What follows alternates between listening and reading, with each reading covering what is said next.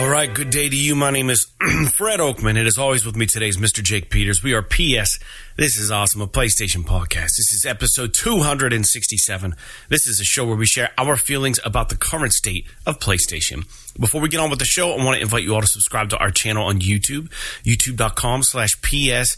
This is awesome. And if you want to make fun of our trophy list on the PlayStation Network, you can find me at anchorless_81 and Mr. Jake Peters at jakesaw01. And as always, you can write our show at psthisisawesome at gmail.com. And most importantly, don't forget to share this show with your friends. Be sure to leave comments. Rate our podcast as you see fit. That really helps us a lot when people start searching for PlayStation podcasts. The more you guys put in on your podcast stream, the ratings, the comments on YouTube, it really, really does help us get into the eyes and ears of new listeners. So thank you for that. And as a reminder, this is a video podcast, like I said, so you can watch this over on YouTube. So make sure you subscribe to our channel over there. And new and or long-time listeners, we have a Patreon. You can support our show at $1 a month at the one and only $1 Club. So head over to www.patreon.com/PS. This is awesome. And you can become a $1 patron and get a free die-cut vinyl sticker in the mail and a shout-out on our show. With that out of the way, Jake, how are you doing today? Pretty good. Sunday, a little bit early. But, I mean, it's not early. It's like, I don't know, fucking 20 after 10 or whatever. But it's, I don't know, fine. Morning. It would be earlier if we didn't do this fucking clock shit. Yeah. Yeah, the clocks changed last night. I went to bed and I was like, oh, yeah, I'm going to get a lot of sleep because I went to bed early last night. And then I was reminded that clocks got moved forward. Yeah, they did. Now it's like fucking dark until almost 8 o'clock, so that's cool. Dude, I'm so confused. I thought they passed something. I think we talked about this on the show, and then I read somewhere that Pennsylvania is not acknowledging it. Like, the federal government passed something, and then I read that Pennsylvania is just not going to adhere to the new... So we're going to be the only state that has a different... So you can go to Ohio, it'll be a different time? Like, what... Probably. What's going on? There are other states that have never acknowledged it. Like Arizona, I don't think ever. I'll never understand it. It has everything to do with farming. It's rooted in farming. With needing to be having the plants. I don't know. I don't even know. Having the plants planted in time or something, and the plants need to know what time it is to act right. And I don't know. I don't know why they wouldn't. Because I thought the whole thing was that once daylight savings time is in effect, meaning today... They're not going to change it. It's done now. It's just this forever. And I don't know why anyone would care or be opposed to it. Like, does it really affect you? Like, does it somehow make your business and everything more positive to have the clocks change twice a year and fuck everybody up? Like, I don't understand. I gotta do more research on this. I've never fully understood it. And when people are like, oh, we're turning back the clocks, and I'm like, wait, what does that mean? I gain or lose an hour? Like, well, you do this when you turn them forward, and now we're turning them back, so it's going to be this way. And my brain doesn't work that way. I don't have a mind that can wrap around stuff like that. And I don't know, but I saw a post on Facebook that said Pennsylvania is not adhering to the new law that was passed. And it's Facebook, so who the fuck knows it was just a headline. And then someone's comment was like highlighted, and it said like, oh my God, thank goodness, because I could never do my job if we didn't change the time for daylight save. I'd never be able to get through the days. And it's like, really? That one fucking hour? You couldn't do it?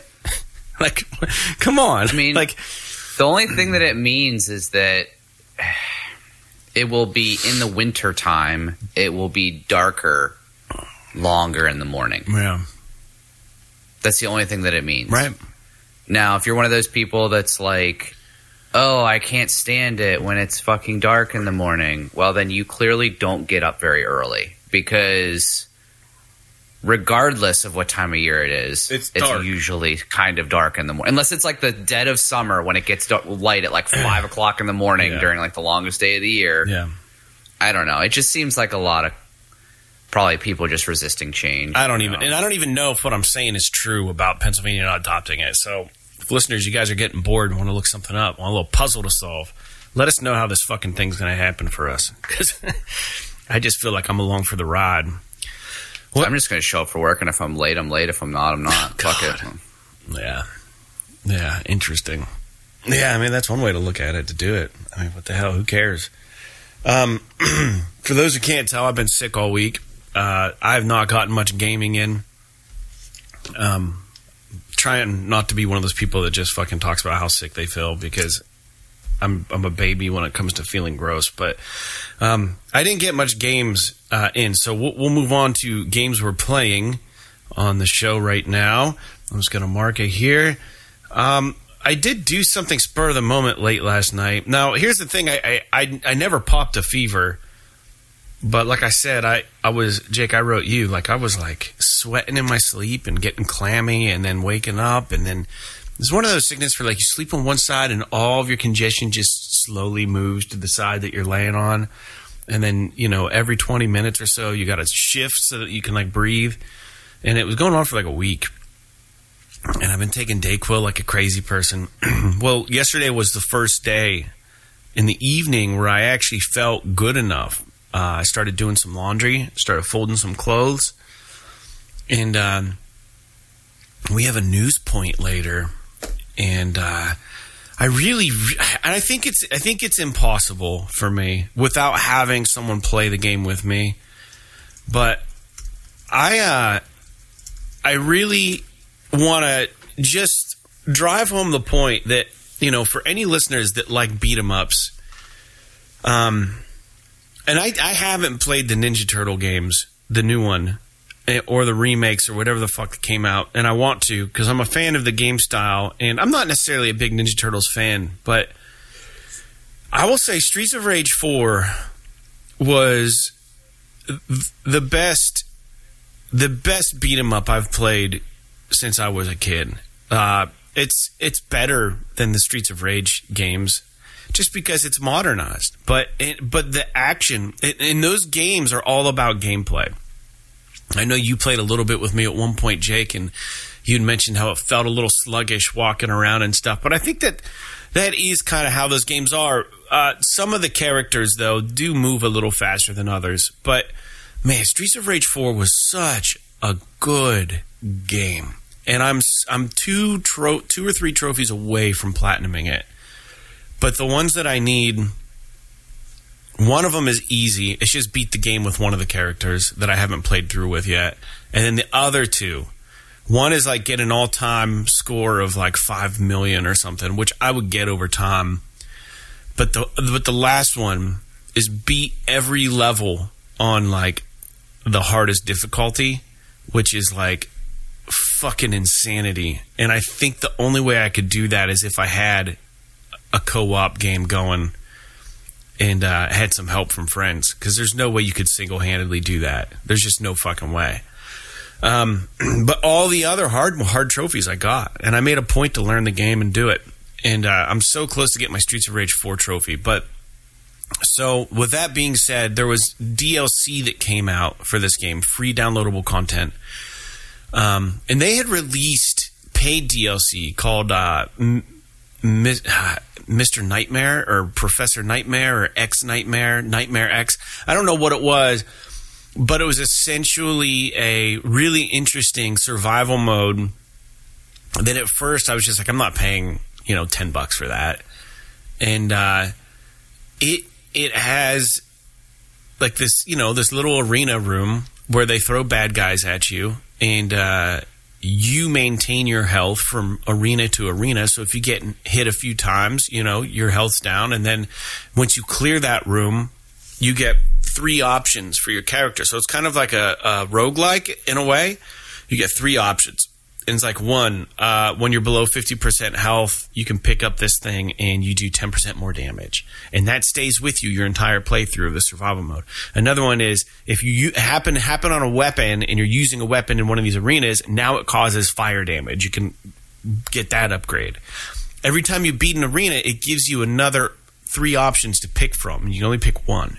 So as you go through, you try to find the upgrades. One is like a double jump. One is like, I don't know, you move 10% quicker. So like you're getting boons every time you get through one of these arenas, and then they start throwing more and more bad guys at you, and you see how fucking far you can go. I made it to like level like 16 on my own, and every once in a while they'll throw a boss fight at you, and I hit a boss, and it just wasn't working. I just got taken out. It was a boss that was 3 people. It was like all the same character, but they're really fast, and they were just like fucking me up. So, and all these arenas are random. So, it's really, really cool. And I bought it, so to speak. So yeah, so they rolled out this DLC, and it was free. It made me open the game back up. And then I noticed there were some trophies that I didn't have from the DLC, which don't pertain to the platinum. But I was like, oh man, this game's so good. I wonder how much was that DLC? And I go and I look at it, and because they rolled out this free patch, the DLC was only $3 or $3.99 for Streets of Rage 4. And I think originally it was like $10. So I'm like, yeah, I'm fucking all in. So I bought it, and I played it a bit last night when I was feeling better. So that's something I've been playing a little bit of. And then I'm also still working on Mass Effect 3. And I kind of sent you a text a while back, Jake. I'm just past all of that stuff. You throw like a party. So I'm just past the party part, which I thought was cool when it was over. But some of the party, I felt like it dragged on a little bit. Mass Effect 3, the party parts. But that's probably me, because I just kept telling him to drink more. Turn up the music, keep drinking. I wanted to see what the fuck was going to happen. But anyways, that's all I've played all week. And I have not jumped into VR because I didn't want to put that headset on while I've been sick. I didn't want to risk getting whatever I have later. So I just haven't even donned the headset this week. That's not how viruses work. Doesn't even matter. Not even going to try it. Not even going to risk it. Fuck the science, man. I just don't want this shit again. I also probably, I was already sweating just laying down, putting that VR headset. It would have made me so nauseous, even though I wasn't running a fever. But I want to get back into that and beat Moss Book 2 and get Pavlov and get Demio, and I think Switchback VR comes out this week, so I really want to get that. I want to jump into Resident Evil Village still, so I've got my plans. I just got to get my health back, and I'm not back to. I'm probably about 70% right now. What about you, Jake? What have you been playing? Nothing much has changed. I played a little bit more of the Atomic Heart. And one of the things that is cool, I know that obviously this isn't an Xbox podcast, but one of the things that is cool about the whole Game Pass thing is that I have it installed on my PC and I have it on my Xbox. So like the other day, Sarah wanted to use the TV for something. So I came upstairs, booted it up on my PC, and it was like, you have a newer version of your save in the cloud. Do you want to use this one? And I'm like, yep. And then it just boots up on my PC right where I left off on my console. Oh, that's nice. And then I could just kind of keep going and playing or whatever, and I don't have to worry about there being 2 different saves. Does it play better on PC than it does on Xbox? I mean, yeah, because it's more powerful machine, but it plays pretty well. I bet it would be fine on PS5, to be honest with you. Because it plays pretty well on my Series S, which is not as powerful as the PS5. So yeah. I'm sure it would be fine. There's still a lot of stuff about it that it's just kind of meh. But it's fun to kind of jump into it every now and again just to dick around and try to get a little bit further and kind of be in that world a little bit. Because the world is neat and the environment's neat. And I know people have a lot of problems with like the main character fucking talking constantly and saying dumb shit like crispy critters and all this crap.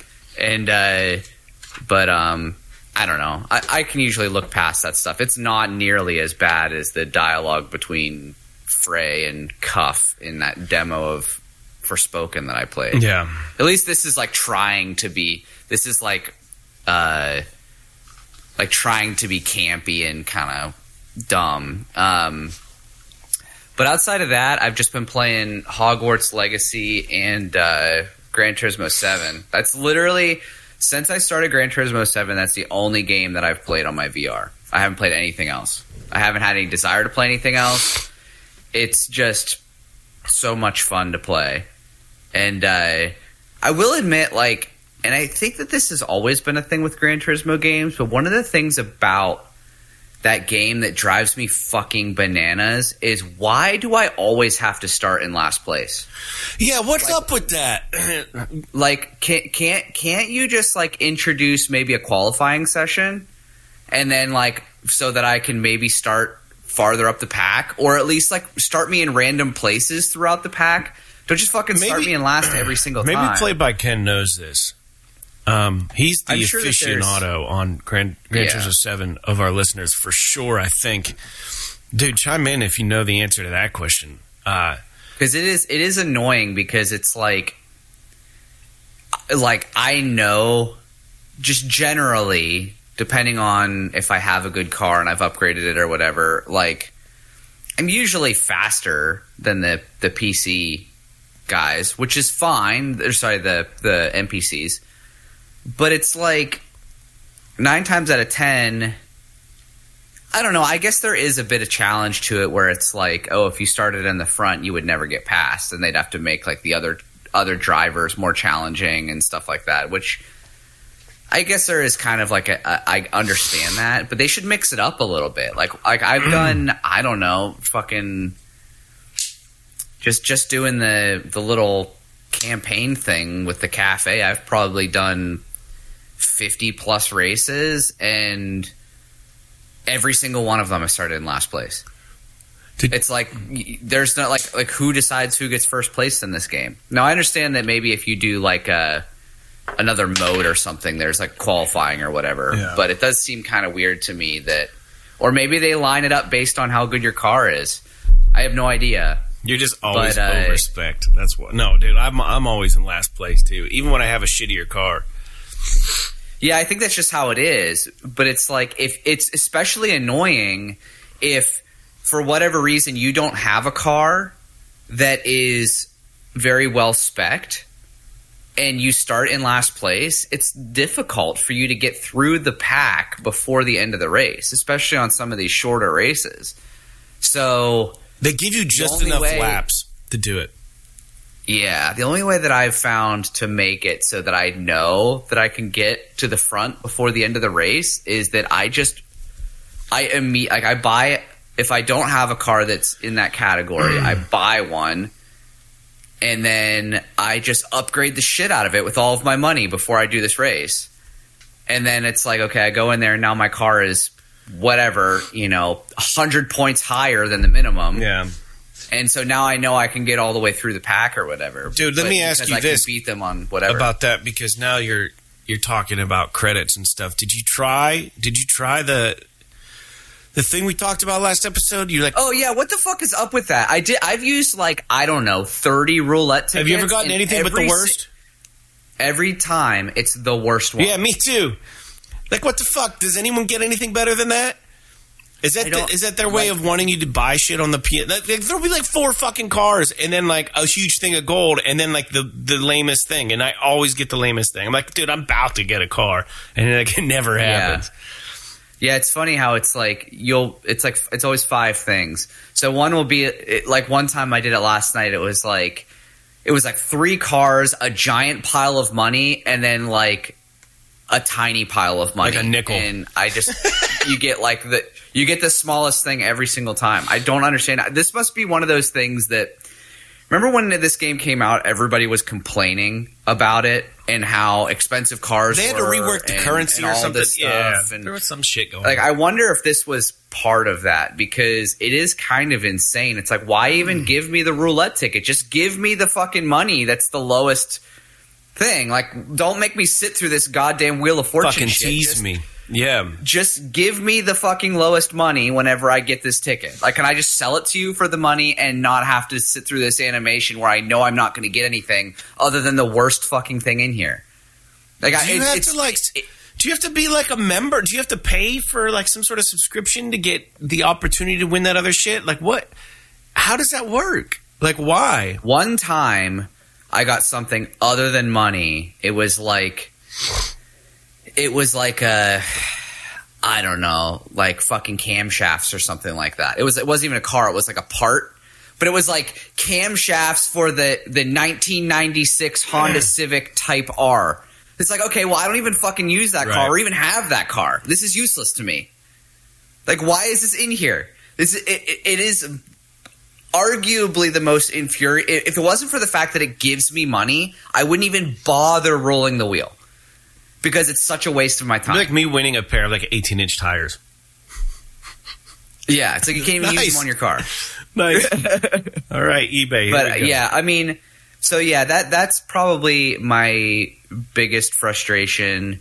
I have been playing quite a bit though, and I really enjoy it. I found one of the other things that I don't really like is when they make you do when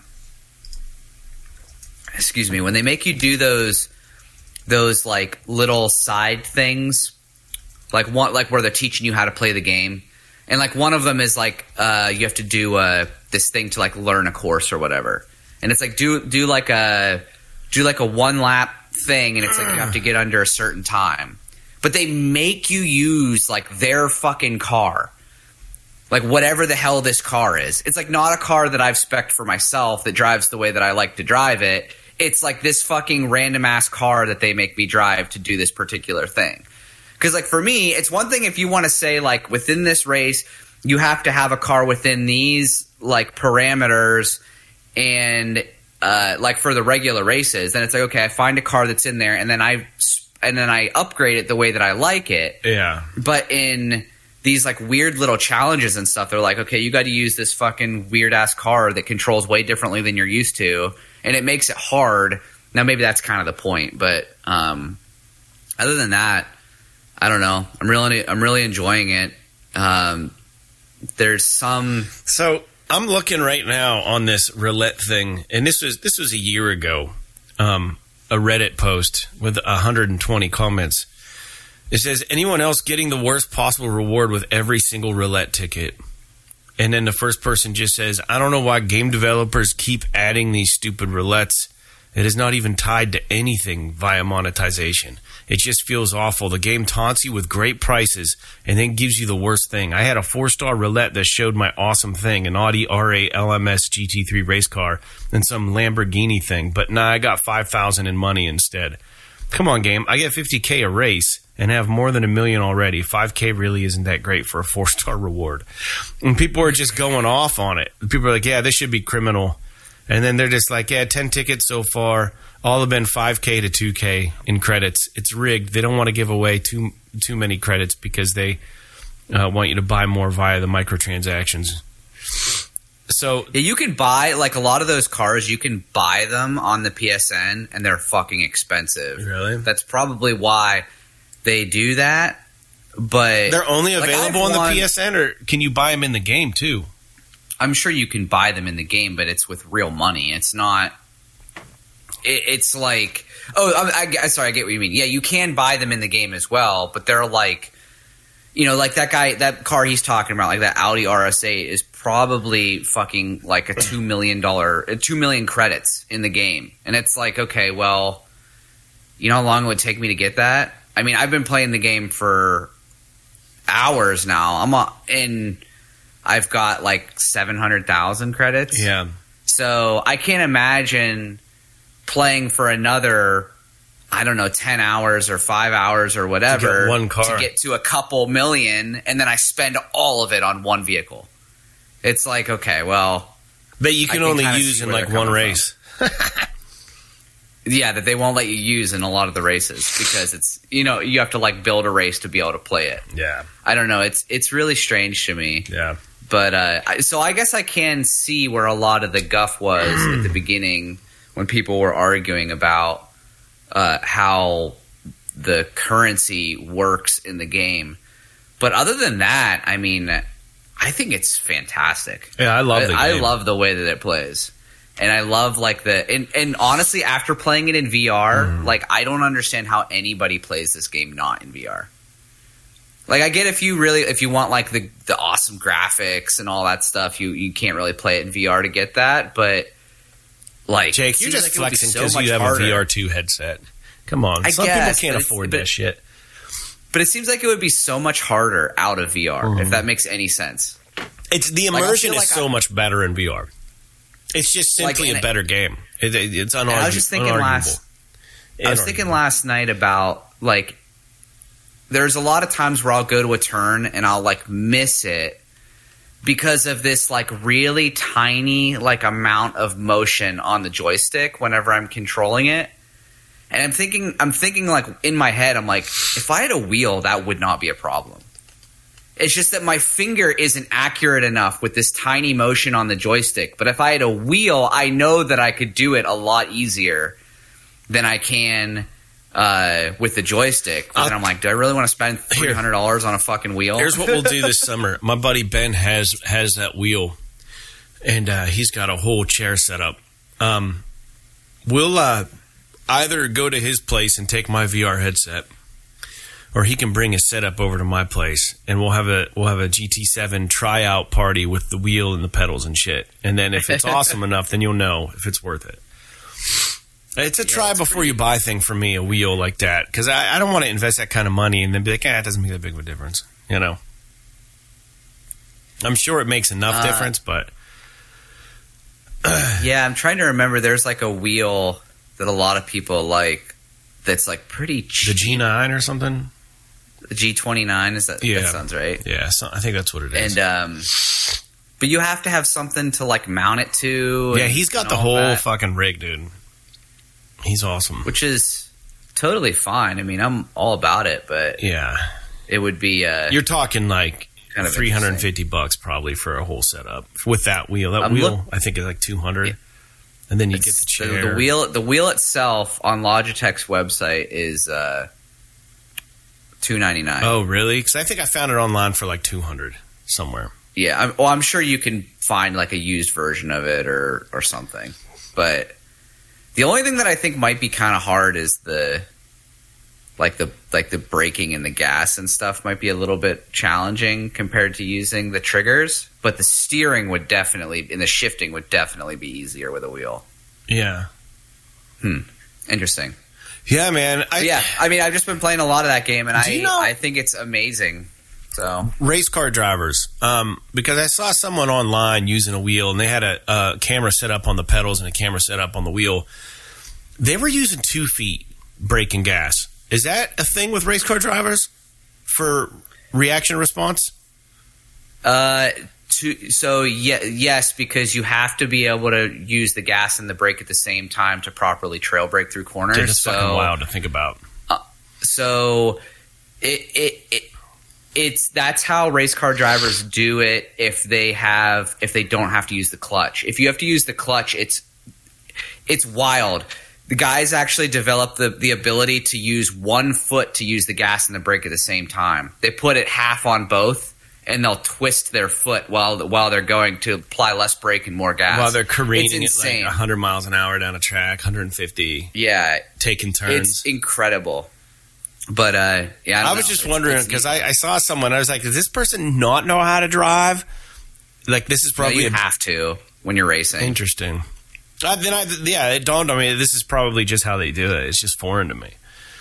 All right, let's get into some listener feedback, man. You know, I'm always able to admit when I'm an idiot and I don't know about some stuff. I don't know. I can't claim to know half as much as I know about the things that I don't know about. So, listener feedback. Big Box writes in and he says, Jake, Fred's right. You have to start learning the manual gear shifting in Gran Turismo 7. It's rewarding to turn that into a second nature process for your brain. It definitely doesn't start out that way. However, Fred should have told you the best way to do this is by racing your Ghost. Messing up your gear shifts while the pack leaves you in the dust isn't fun. But messing up your gear shifts while your Ghost is too makes the learning process much more enjoyable. Less stress, and you notice incremental improvements much more that way. By the way, GT7 is GT7 the PSVR 2's Half-Life Alyx. All of that I agree with, and I think it might be. I wrote him back, and I said, yeah, GT7 might be the Half-Life Alyx for PS5. It's obviously getting a lot of press, and it's obviously a winner. I'm surprised that Resident Evil Village isn't getting much fucking shit right now. I think a lot of people are just too scared to play it, honestly. It could be. I mean, that's one of those games that's like, you've got to be... Also, I think like the main mode might be a little bit too hardcore for some people. You know what I mean? Like, it's pretty intense. But I don't know. I mean, that's a good question. I don't know why Resident Evil 8 is not getting more. I think it's just that GT7 is just so good.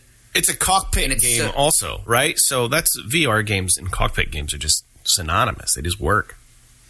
Well, and I think that the other thing, too, about GT7 is that people that don't normally have any interest in playing games like that are playing it because of VR. Yeah. And I don't know that VR is going to bring anybody new to Resident Evil Village, if that makes any sense. So that's kind of where my mind is at with it. Mm-hmm. But that said, I would really like for Half-Life Alyx to be PSVR's Half-Life Alyx. I'm just saying. Yeah. Or give us like a Resistance game that's fucking VR. That'd be awesome.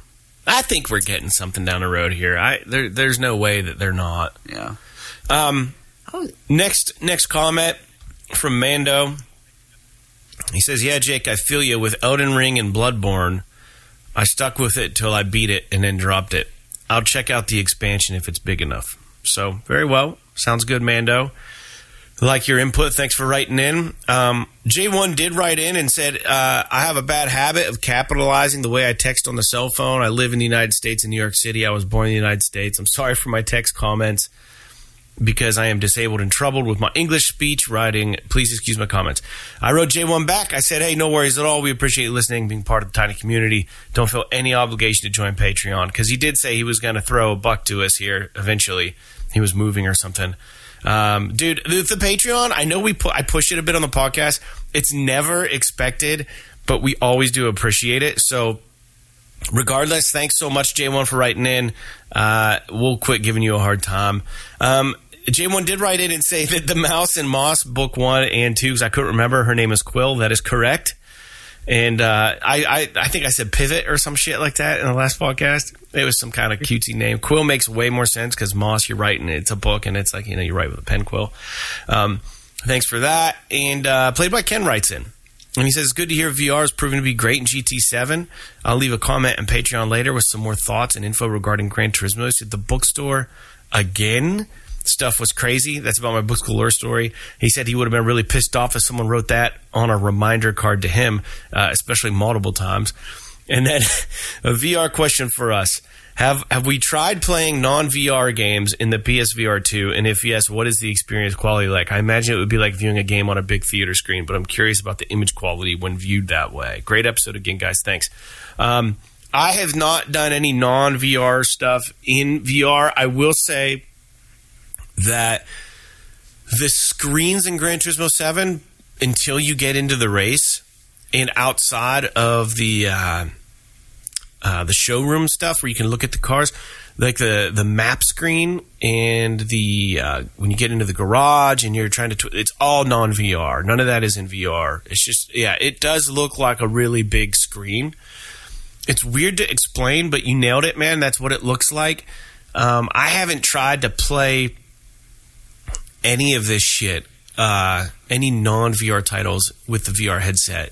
And if it's anything like the PSVR, the first version, it's probably, not superb quality, but you know, just is like, I think playing like a huge, like Destiny on a theater screen, like, you know, it's not going to look fucking 4K HDR high res, like, you know, but it's going to look fine enough because you have to sacrifice a little bit for scale. And I think, you know, I don't even know, Jake, have you tried this?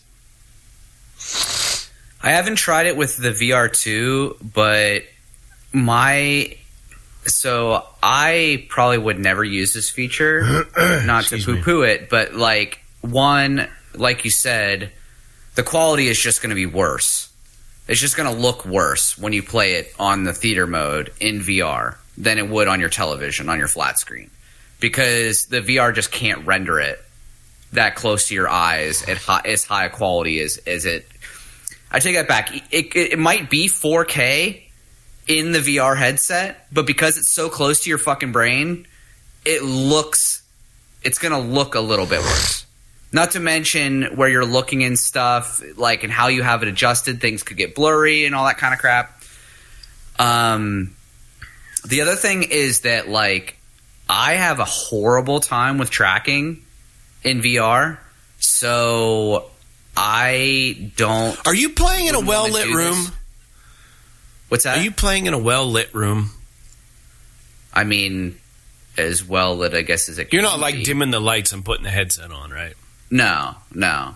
I think a lot of it has to do with the fact that I have a really narrow bridge, so I have to basically for the VR2 to be in focus, I have to put the eyepieces as close together as possible and smash the headset as close to my face as I possibly can. Otherwise, my eyes are too narrow for the headset. So I think that kind of contributes to it a little bit. But dude, like in VR, in Gran Turismo, when it pops out to those screens that are like the theater mode screens that are not the in-race kind of footage, dude, I constantly have to hold the options button to adjust my screen. Because it'll be like off to the fucking side or like something weird. And I couldn't imagine trying to deal with that while playing just a regular video game that's not in VR. To be fair, GT7 doesn't do it while I'm racing. Yeah. It only does it when I'm switching between those stupid flat screen menus. But, yeah, I don't know. I think that this is a cool option for people, but to me it's like, if anything about the VR is gimmicky, it's probably that. Because it's like, who would really want to play a game like this? But some people, I'm sure, probably use it and love it. Well, Played by Ken might want to. I mean, he's asking. So that's what I'm saying. I mean, he may try it and really, really like it. I think the feature, but for me, it's not worth it. Yeah, here's the feature I'm thinking of. We know he lives out in California, right? So maybe he's in a big fucking city, renting like this really small loft for like $1 million a month, right? Maybe you don't have the space to put up a big fucking HDR TV in your one fucking room apartment. So he's like, well, fuck, man, if I get a PSVR 2 and I just use it in cinema mode, then who needs a big TV screen, right? Then I can just fucking be that's the solution. And I think for people living in big cities like New York City and stuff like that, I think this is an awesome idea. But I mean, you're going to lose quality. Is it going to look like shit? No, it's going to look good, but it's not going to look as good, you know? The only thing I could think of, now that you say that I could see myself using it for, is that the room, my edition, which is where I have my console, has a lot of really big windows. And so during the day, it's really hard for me to play games that have any level of darkness to them at all, because I just can't fucking see anything because it's so bright in my room. So I could see like throwing on the VR headset and you wouldn't have that problem at that point, because you're in the zone. So it's kind of an interesting thing to think about too. Do you want to know, and you mentioned having a narrow bridge, and I was watching this is a little bit of a digression, but it's related to something you said. I watched this movie. We live in Pennsylvania. There's a movie on Netflix. And Jake, it's a really cool movie. I don't know if you'd be interested or not, but I'm a Christian Bale fan. And they shot some of this movie at McConnell's Mills State Park, which is really close to where we're at. And it's a real pretty park. It might be a national park or whatever, at least some sort of state game land or something. They have these really awesome rock formations and stuff there. There's a Netflix original movie. It's about 2 hours long. It's called Pale Blue Eye. Dude, it's really good. And it's a period piece. And essentially, Christian Bale plays, it's called The Pale Blue Eye, sorry. It's back at West Point cadets in like the 1800s, or maybe 1920. It's either 1820 or 1920. There's been a murder, and one of the cadets are killed, and his heart was taken out of him, and it was staged to look like a hanging. And Christian Bale's character is apparently some sort of fantastic Sherlock Holmes kind of person, right? And the West Point reaches out to him to try to solve what the hell happened here. And as he shows up, he meets a cadet by the name of Edgar Allan Poe, before Edgar Allan Poe was famous. And true story, Edgar Allan Poe was a cadet at West Point, and he fucking only lasted like 7 weeks, and no one really knows what happened there. So this is like one of those stories that's fiction and nonfiction collide into a what if. They use this awesome narrative to give a little bit of fiction to maybe how Edgar Allan Poe came up with some of his poetry. There's a poem that he wrote, or a story that he had, called Landor's Cottage. So in the movie, Landor is the last name of Christian Bale's character, who turns out that he's a detective and he's trying to solve this thing. With the help of Edgar Allan Poe, they're trying to solve this heinous crime. It's such a great little movie. But you talked about having a narrow bridge. The guy who plays fucking Poe has a narrow bridge. And I was like, dude, it's way... I think his eyes... He probably can't use a VR. His eyes are really, really, really, really close together. Harry Melling, he's becoming one of my favorite actors ever. He is absolutely outstaging Christian Bale in every scene they share together. He is fan-fucking-tastic. He is in Ballad of Buster Scruggs, one of the last vignettes in that on Netflix. He plays this quadriplegic, incapacitated individual who just has a knack for telling fucking stories, and is like a freak show sideshow back in the 1800s. And he speaks with such fervor and such fucking passion that like people pay to listen to him talk.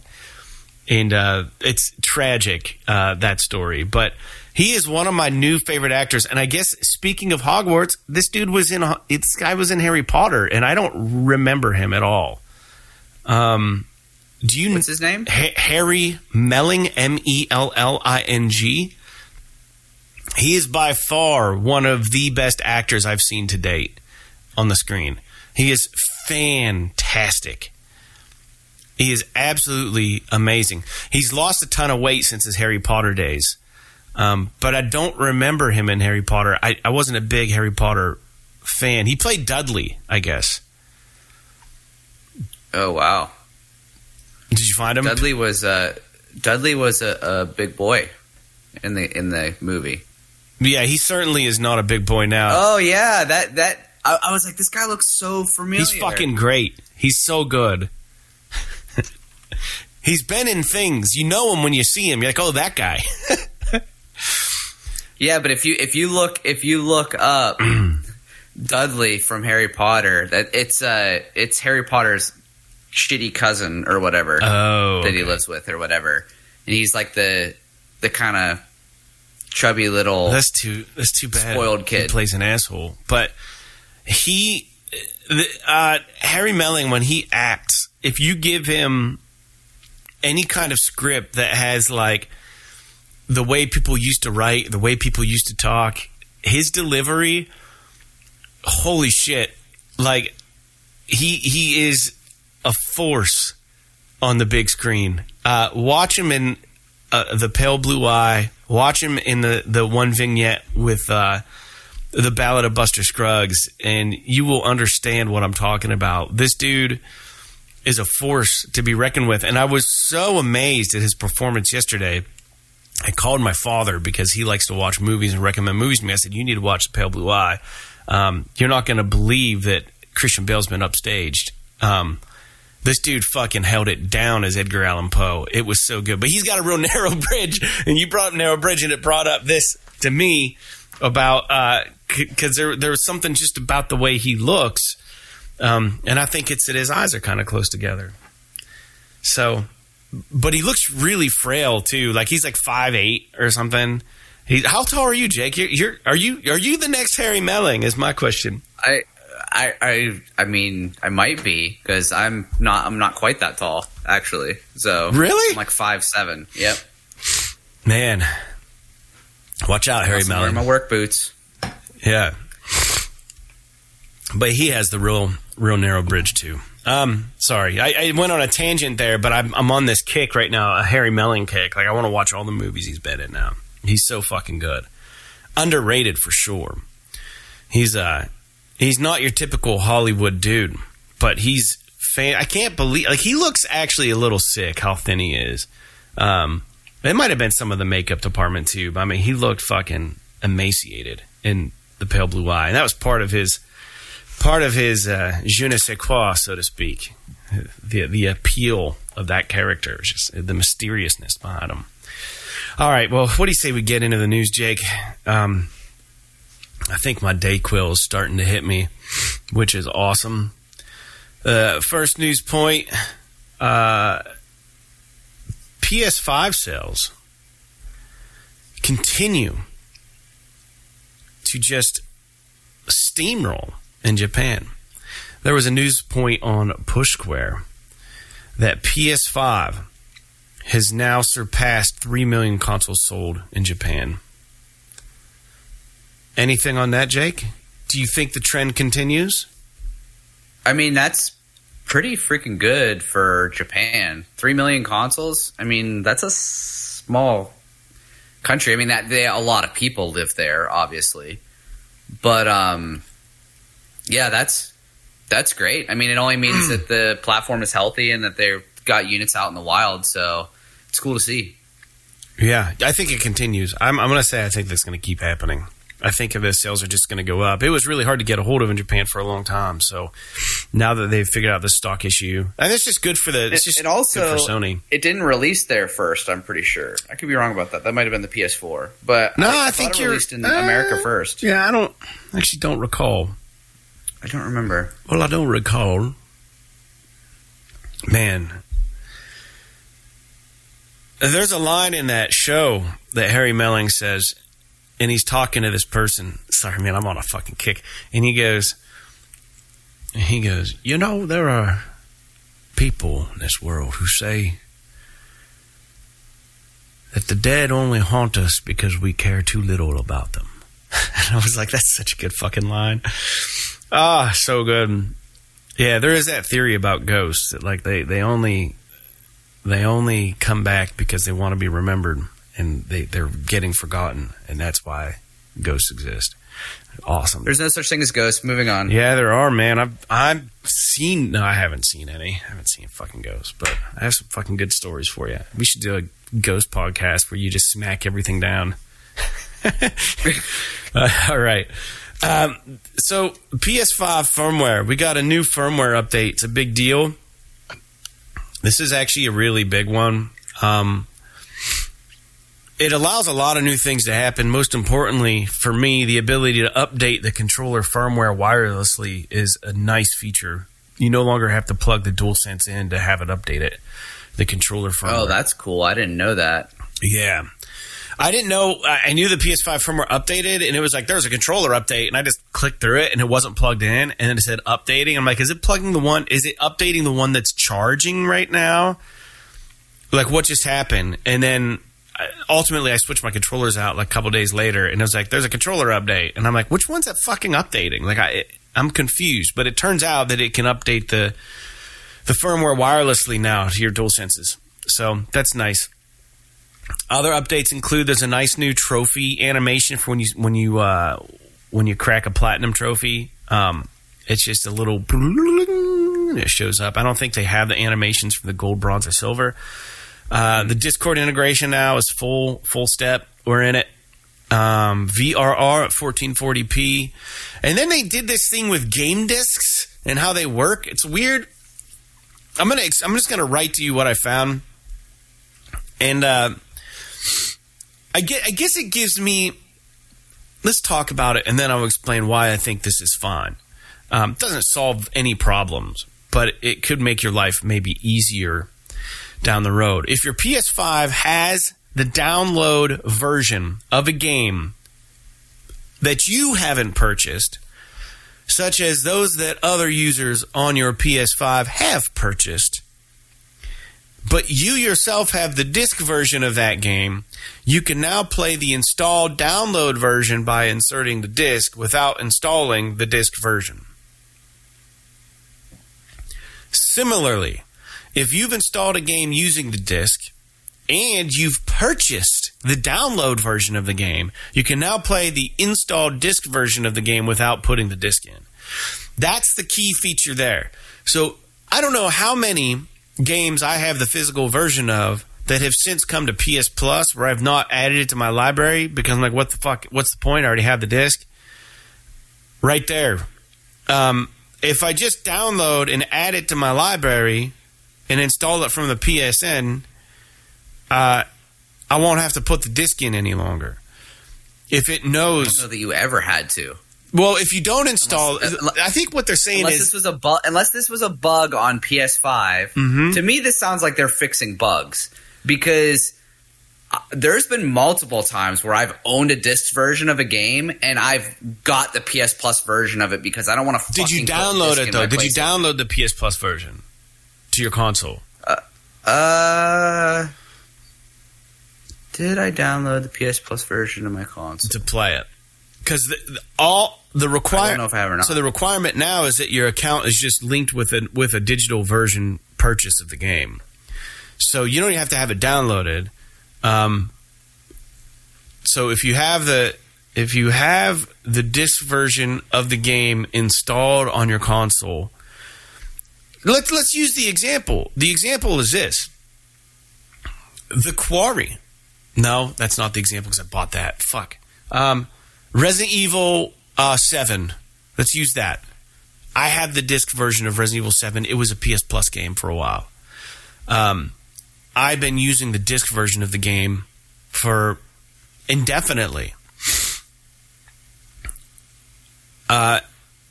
Even though I had claimed it on the PlayStation Network as a Plus bonus, and I added it to my game library, anytime I wanted to play Resident Evil 7, I would go over to the file, I would say play, forget that I had the disc version, and it would be like, you must use the disc. So I'd have to go fucking fish out the disc and put it in to play it, even though I had the PS Plus digital version in my account. So they're saying in that... It's fucking stupid. Yeah, but now, so now they're saying that if I have the digital version in my library, and even though I haven't installed it, if my disc version is installed on my PS5, then I can just play it now. So it seems like a bug fix, but it needed to happen. But it doesn't solve all the fucking problems that we've talked about. I shouldn't ever have to fucking put a disc in my console. That's the problem. If you buy a disc, you should have to. No, fuck that. Once I install it the first time, it should lock it to my console, and I should never have to put a disc in I agree with that. I didn't think about that. But, I mean, you have to put it in at least once. Well, sure. But it's just so stupid. If you in that situation you're talking about, if you uninstalled it from your console, yes, then went to your library and downloaded it, yeah, would you still have to put the disc in? No. Because what you downloaded was the digital version. Okay. I wonder if this has any relation to the fact that for whatever fucking reason, Skyrim installs the PS4 and PS5 versions of the game on my console. Yeah, good luck, dude. Good luck ever figuring out how to install Warzone. Dude, it took me 2 days to figure out what I needed to play that game. And it's a free-to-play. It was like, here's PS4 version, here's all the DLC, here's this. And then you have to install the regular Call of Duty game, but you don't have to buy it. But you can't play it. And then it's like, do you want to install the extra textures for the PS4 and PS5 versions or just the PS5 versions? And it's like, oh, then there's all this DLC content. And it's like, holy fuck, like, let me just play the game. So, yeah, dude, they got to fix some of that shit. Another thing that was added PS5 firmware is voice command updates. So if you enable voice command, this is actually kind of nice, actually, because I always get confused how to record the things that just happened. They have voice commands now for recording gameplay. You can just say PlayStation record the last 30 minutes, record the last 15 minutes, save the last recent fucking 15 minutes of gameplay. PlayStation, take a screenshot of this, and it just does it. That share button's kind of nice, but I use it so seldom that I don't remember how to utilize it correctly.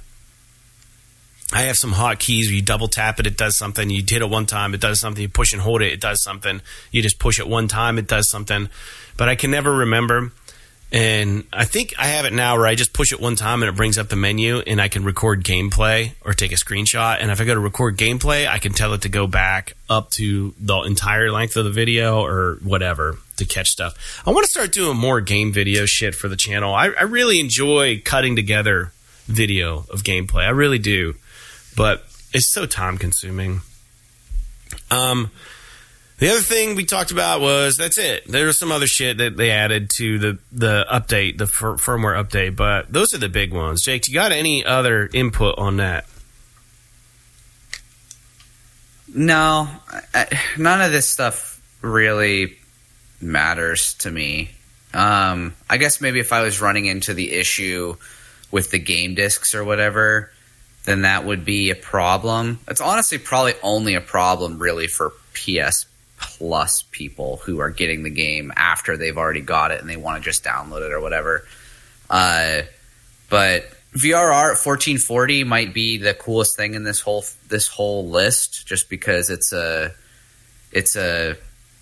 really great kind of addition to the kind of graphical, whatever you want to call it, stuff that the PS5 can do. It's a little late to the party, but at least it has it now.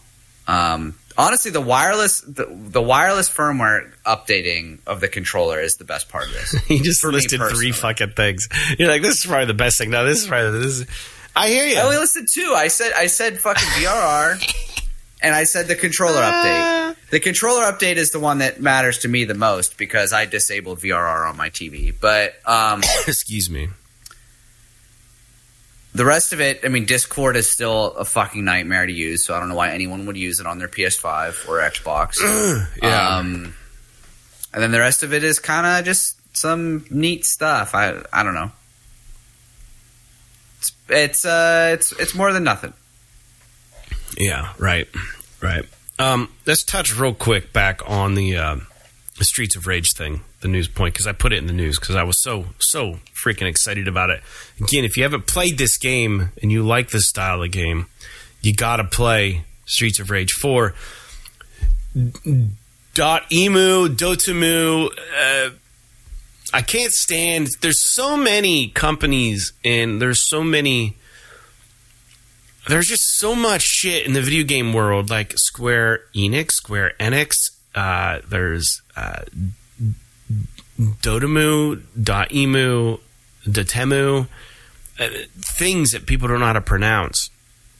I can't stand it. But it's Dotemu is the company that made this game, in conjunction with another company. Anyways, a favorite beat 'em up, Streets of Rage 4. I think it is going down as my favorite. I love Final Fight. I love me some fucking Final Fight. That's one of my favorite beat 'em up games. I think maybe that's nostalgia pulling on me. But Streets of Rage 4 is so fucking good. It's so good. There are 300 improvements with this free DLC. One of the big ones includes the ability when you're doing a co-op for special moves. Like if Jake, let's say I'm playing Skate and you're playing Blaze, and we're fucking going at it, and we're punching these mohawk-haired dudes, and we're fucking going nuts. And then, I'm like, well, shit, Jake, let me run over and jump. And then I jump over at your guy, and then all of a sudden you're holding me above your head, right? And then you can throw me, and then while I'm in air, after you throwing me, it unlocks the ability for my character to do this special move. So they integrated all these co-op things, which is really fucking a nice quality of life punch. And so it's just the move, right? Because you could throw your partner before. Right? Yeah, it's the move. I'm pretty sure. I believe it's the move that's tied to the character now. And then that survival mode on, I think it's Professor X's Nightmare or Mr. X's Nightmare, that the DLC that I just purchased, you can customize survival mode now. You can make your own custom challenges. And, my question is this: this game is just so critically well received. What is the chance that they're going to do a Streets of Rage 5? I don't think it's off the table. Yeah, I mean, if people really like it, I don't see why they wouldn't do another one. It can't be that. I'm sure it's not like a high dollar investment for them. Well, now they have they have the system in place, right? They mastered all the character movements and shit. Like they've got it all somewhere saved on a fucking database. Like the gameplay is locked. So all they got to do is do some new environments, a new story, give us a new character or two, call it Streets of Rage 5, give us a whole new soundtrack. Boom. It would sell like hotcakes, dude. Yeah, it definitely might. I don't know. Streets of Rage is making a fucking comeback, dude. I love it. Out of nowhere, too. This game's been out for a while. All right. The next news point, which I thought was actually surprising, unexpected, especially with how much Sony pushed Call of the Mountain. The best-selling VR launch title was Kayak VR Mirage. It's unbelievable. This game is so good. I've talked about it, and I think I don't even need to talk about it anymore. I think the data speaks for itself. This is the game to fucking play on VR. Not Gran Turismo 7, not fucking Village. Go get a kayak paddle and just kayak around. I think the reason it's so weird. The graphics are I was on Reddit, and someone said they started crying when they played this game because they couldn't believe that we finally made it there, you know? Like the quality. And I was thinking too. I don't know. It seems to me kind of like a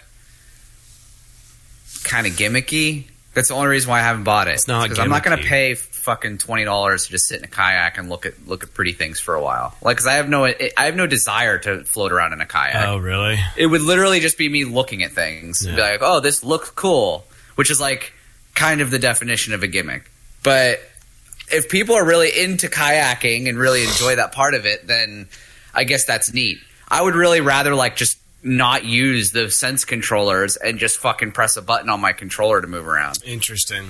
Yeah, man, no, but it's so good. That's just me. I mean, it looks neat, and I would like to see it at some point, but it's not something I have any interest in really playing. Well, if you ever want to try it sometime, you can try it when you're over here. It's really fucking impressive. And I was thinking more, too, like in regards to this game. And then, J1 said that he has some incapacities or disabilities, whatever you want to say, however you want to call it. Dude, VR might be such an awesome way for people who are have restricted movement. You know what I mean? Like folks in wheelchairs or people who are, folks who can't drive due to like epilepsy or something. Like, I don't know if you want to fucking put a VR headset on if you're epileptic, but I'm just saying, like, it might be, there might be some teeth to giving people an opportunity to quote unquote try things that they would otherwise be unable to do in real life. So kayaking is one of those things, I would imagine. And how fucking cool would that be? Man, I guarantee, man, if I had any kind of disability or I really, honestly, I'm not sure what the correct way is to say that. I think disabled. I don't know. I don't know if it's incapacity. But if I had an issue or I had a hurdle on my physical health or any kind of situation, man, and I was able to put a fucking VR headset on to fucking go 120 miles an hour around a fucking racetrack, what a fucking rush that would be. You know, what if I could just use the fucking sticks and just walk around in Resident Evil? How fucking rad would it feel to be able to just fucking walk? Like, for some folks who can't do that. Like, it's got to be so awesome. I think it would be cool. It's definitely a neat kind of concept. Because I was thinking about something like when I was playing GT7, you had already mentioned how cool it would be to do that. Mm-hmm. Like, even something as simple as going to a concert or exactly, you know, any number of things, skydiving, fuck, I don't know, riding a roller coaster. Like, right. These are all things that I guess could be experienced by people who have mobility issues. Right. And I was thinking about this too while I was playing while I was playing GT7. I don't know that they'll do it. And it might be really hard to do without making you nauseous, but I really want them to do a fucking VR mode for Ride 4. Oh, I think that would be so freaking cool. It would make you sick.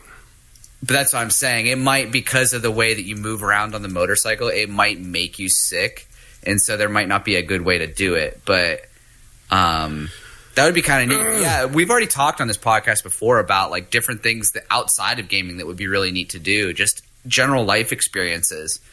Going to a freaking safari, or like we said, concerts, or game hunting, listening to people speak, or going to visit the Louvre in France, or big game hunting. Dive into the bottom of the ocean. Like there's all kinds of, and I guess that Kayak Mirage VR, whatever the fuck it's called, is kind of like a version of that. So, I may say that that type of a game is not for me. That doesn't mean it's not for somebody else that is either interested in kayaking or maybe unable to. Maybe they live in the fucking city and they're not. Maybe they don't have mobility issues and they just like live in a fucking city and they aren't able to go kayaking. You want to fucking walk through the woods for once in your life? Yeah, I mean, I used it 2 winters ago when it was just nothing but fucking winter in Northwest PA, and I wanted to feel the sunshine or pretend like I was in the sunshine. I powered up a Drive Club. And I just drove along the coast, man, and I heard the seagulls going. I had the top down, just fucking cruising. And I was like, this is fucking rad. Like, I needed this. So it was just weird. And even though you don't get the actual serotonin levels up by playing it, but, I mean, Jesus, it's the closest I could come with my income to being in California. You know what I mean? Riding in a fucking convertible. Like, it was awesome. It felt good. I just think there's something to it, man. I think VR is, there are way. I mean, we've said it before, but I mean, it doesn't just have to be a gaming thing. I think it could be really, really enjoyable for different reasons, depending on who you are and what you're looking for. So, I don't know, man. Let's move on to this next. I just added a new one in here real quick. And speaking of which, flight sims, cockpit games, that kind of stuff. All of these kind of games always work really well with VR, and there was a new announcement, and the announcement was that Aces of Thunder, it's a flight sim for VR2, and I believe it's a World War. Actually, I don't know. This is straight off of uploadvr.com. I'm looking at it real quick. I'm going to read a little bit about this game because it's got my attention. I really enjoyed the Star Wars Rogue. What was it? Rogue Squadrons? Yeah, Squadrons. Yeah, sorry. Star Wars Squadrons. Really enjoyed the flying in that, and I wanted to get Ultra Wings, but I never did. But Aces of Thunder is a flight sim. So it says on uploadvr.com, this was announced recently for PlayStation VR 2. It says the flight simulation title from Gaijin Entertainment, the team behind War Thunder, promises online multiplayer and the freedom to fly iconic military aircraft with no limits. There's a 1-minute trailer for this game, and it shows, combat and stuff. But it, I guess it just looks awesome.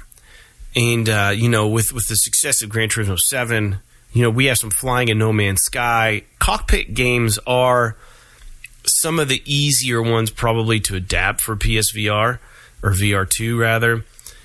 But this is going to be, according to the Sony store, focused exclusively on aerial combat and distributed on a paid model. So I don't know if it's going to be free to play and then you purchase the planes. It says, with different competitive online game modes available, such as team versus team and single duels, you'll be able to test your skills against other virtual pilots in these aerial battles. The game's physically accurate flight and damage models derived from the popular War Thunder military action game ensure that battles are immersive and believable, taking place exclusively from the cockpit view and with complete control over all flight systems. And then it says the title promises to have dozens of planes from World War II, including the P-51 Mustang and British Spitfire, with more combat aircraft from other eras to come in the future add-ons. There's no release date, but it looks really, really cool. And I wonder if we're going to see planes that require multiple people. Like, could you get like fucking 17 people in a B-17 bomber, have someone on a turret gun, have some people on the, the ball turrets, have some people in the bomb bay, have some people on the fucking back turrets, have a pilot, co-pilot. Dude, doing that in VR would be so fucking rad. There should be like a 15 versus 15. Like you send 15 fighter pilots after a squad in a B-17 that have to drop a bomb and successfully hit their target and not go down. That would be so fucking rad. And I only say that specifically because I have I want to say he's my uncle. Yeah, my grandma's great uncle. Grandma's brother was MIA. He was a co-pilot in a B-17 that went missing. We think he went down over the Adriatic, but R.I.P. Uncle Emil, Granduncle Emil, but he had a lot of successful flights, and then they think he got taken down by flak or something. But just it'd be so cool for me to be able to jump into a B-17 with a squad of people in line and just fucking try that out and get fucking attacked by German, whatever. I just think these kind of games could be really fucking cool online. Yeah, definitely. They could be neat in VR for sure.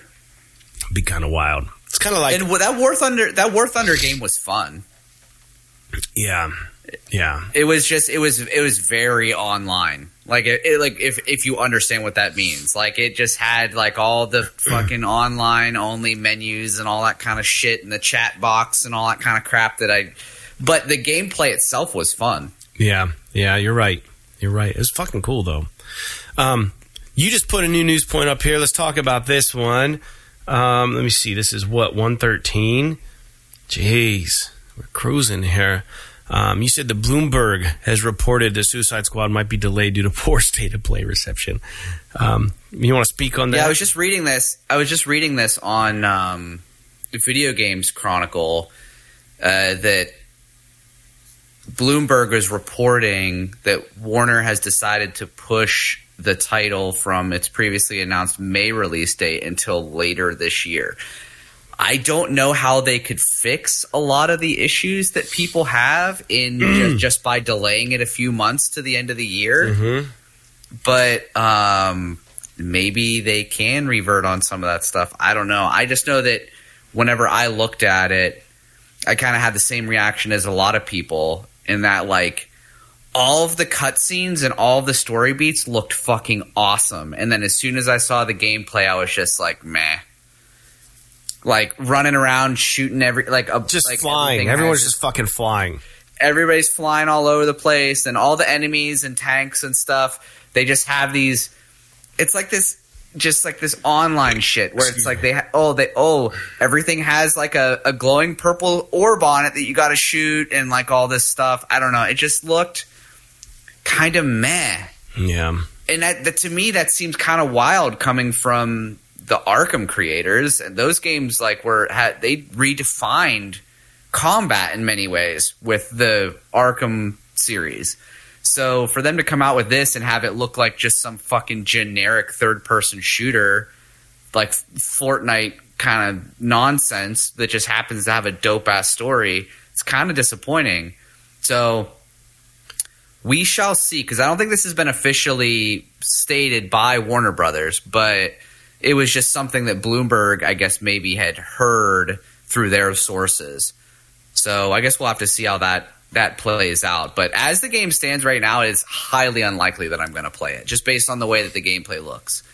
But maybe if they change it and they fix it up a little bit, I would be more interested in playing it. So I guess we'll have to see. Yeah. Yeah, for sure.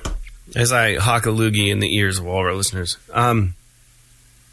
Last news point before we get on to the new games coming out, or the new games that have been released, rather, is that Sony had made a statement a while back of how much money they had available to kind of broaden their brand, their acquisitions, all that stuff.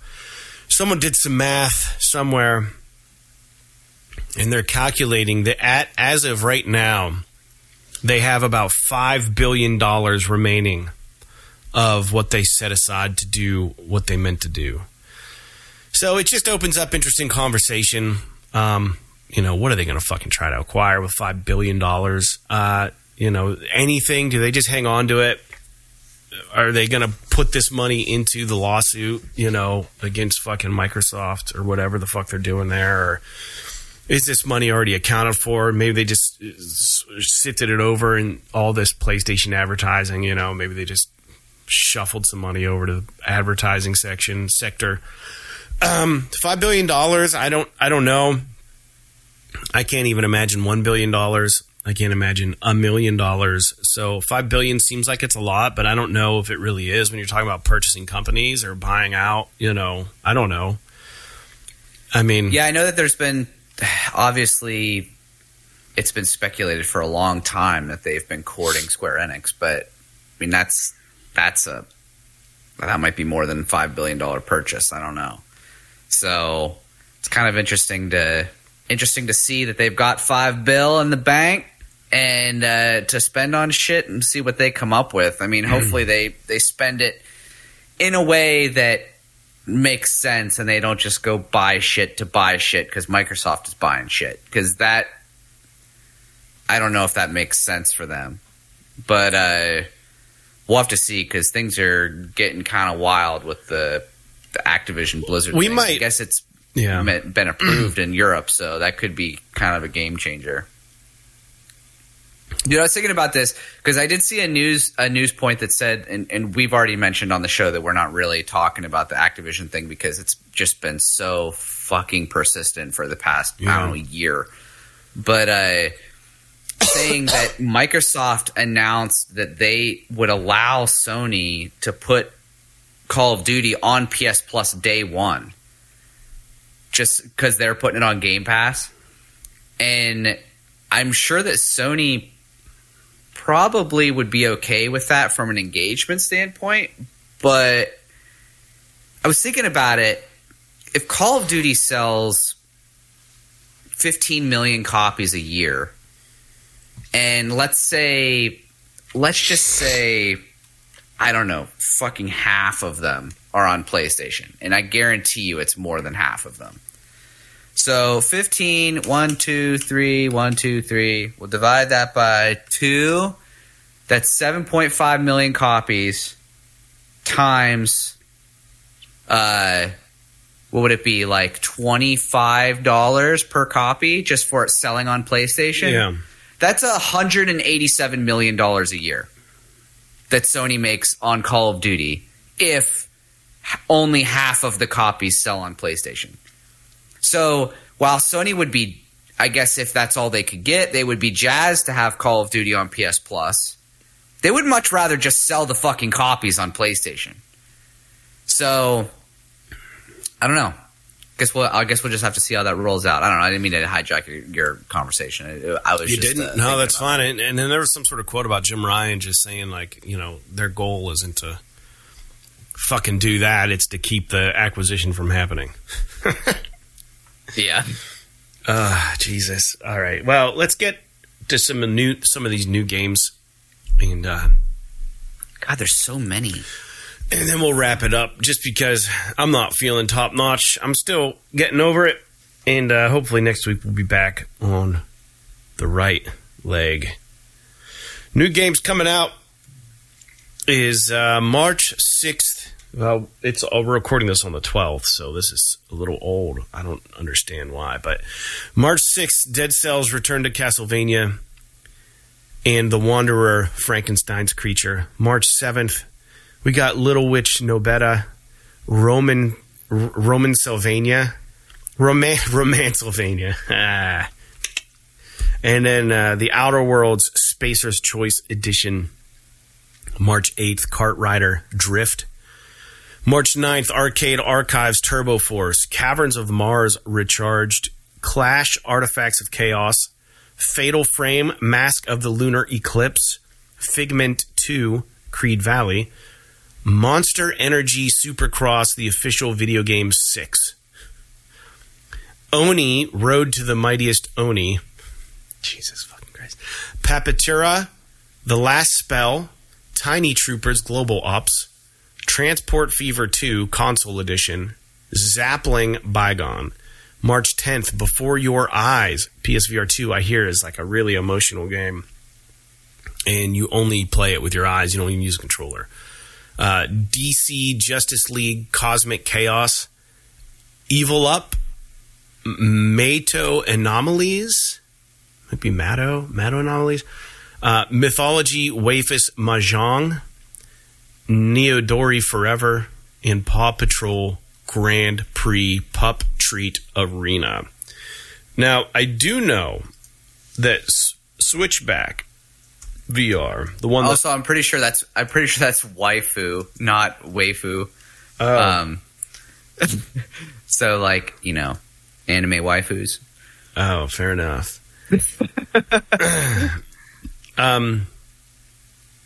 The Switchback VR is supposed to come out March 16th. So this week, we're recording this on the 12th. So in 4 days from the date we're recording this. So I don't know. That's all I really got, man. Man, I fucking hope I feel better next week. That's all. I just I heard Before Your Eyes is really good, and those types of games are really hard for me to get into. But I don't know. Maybe I'll try it. The art style kind of sucks. It's real simple, but I think the message is good. Yeah, I'm not really one of those people that. I'm with you. Like it's kind of like how I felt about Psychonauts 2 when I first played it. I was like, man, I fucking hate this art style. But the game is so good. So I'm sure that Before Your Eyes is kind of like that too. It does seem like people are really enjoying it. Other than that, if you haven't played The Outer Worlds, this is a good time to jump in with the Spacer's Choice Edition. The game is really good. And the other notable comment I'll make about games on this list is that Return to Castlevania version of Dead Cells looks so cool. Yeah. I don't know if I'll play it, but it looks like they just dropped the guy from Dead Cells just right into fucking Castlevania. It's pretty neat, to be honest with you. And I'll just offer one last quick addendum. I was trying to think of what that murder mystery game was on the PSVR that I like so much. And I found that the title of it is The Invisible Hours. And it was awesome.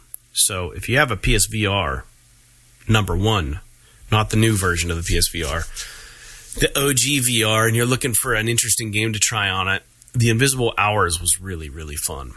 Really cool. So, that being said, that's all I got. Jake, are you good? Well, then. Yeah, I got shit to do, so I'm totally fine with wrapping this up, grabbing some lunch. I gotta hang some insulation this afternoon. Nice. Very good, Yeah. man. All right. Well, hey, thanks for tuning in to episode 267 of PS This Is Awesome PlayStation Podcast. We'll be back next Monday. Make sure to subscribe, like, leave comments. You know, all your fucking YouTube creators say that bullshit, but it really makes a difference, especially for the underdogs like us to get out there and get heard. So if you want to throw a buck our way, you know where to find the Patreon. And thanks for tuning in. Hope to hear from you this week, and we'll go over any kind of feedback you have on this episode, next episode. And don't forget, last episode of The Last of Us airs tonight, Sunday, the 12th. I believe today's the 12th, 13th, 12th. And Jake and I will be doing our final podcast for that. And we'll be putting that up tomorrow night to talk about the how it all resolves. And I hope we get to see Joel go ham. That's all I want to say. And tune into that shit, because we're going to be talking about it. So that out of the way, like undisputed, undetected, and unholy. P.S. Yes. This is awesome. This is awesome.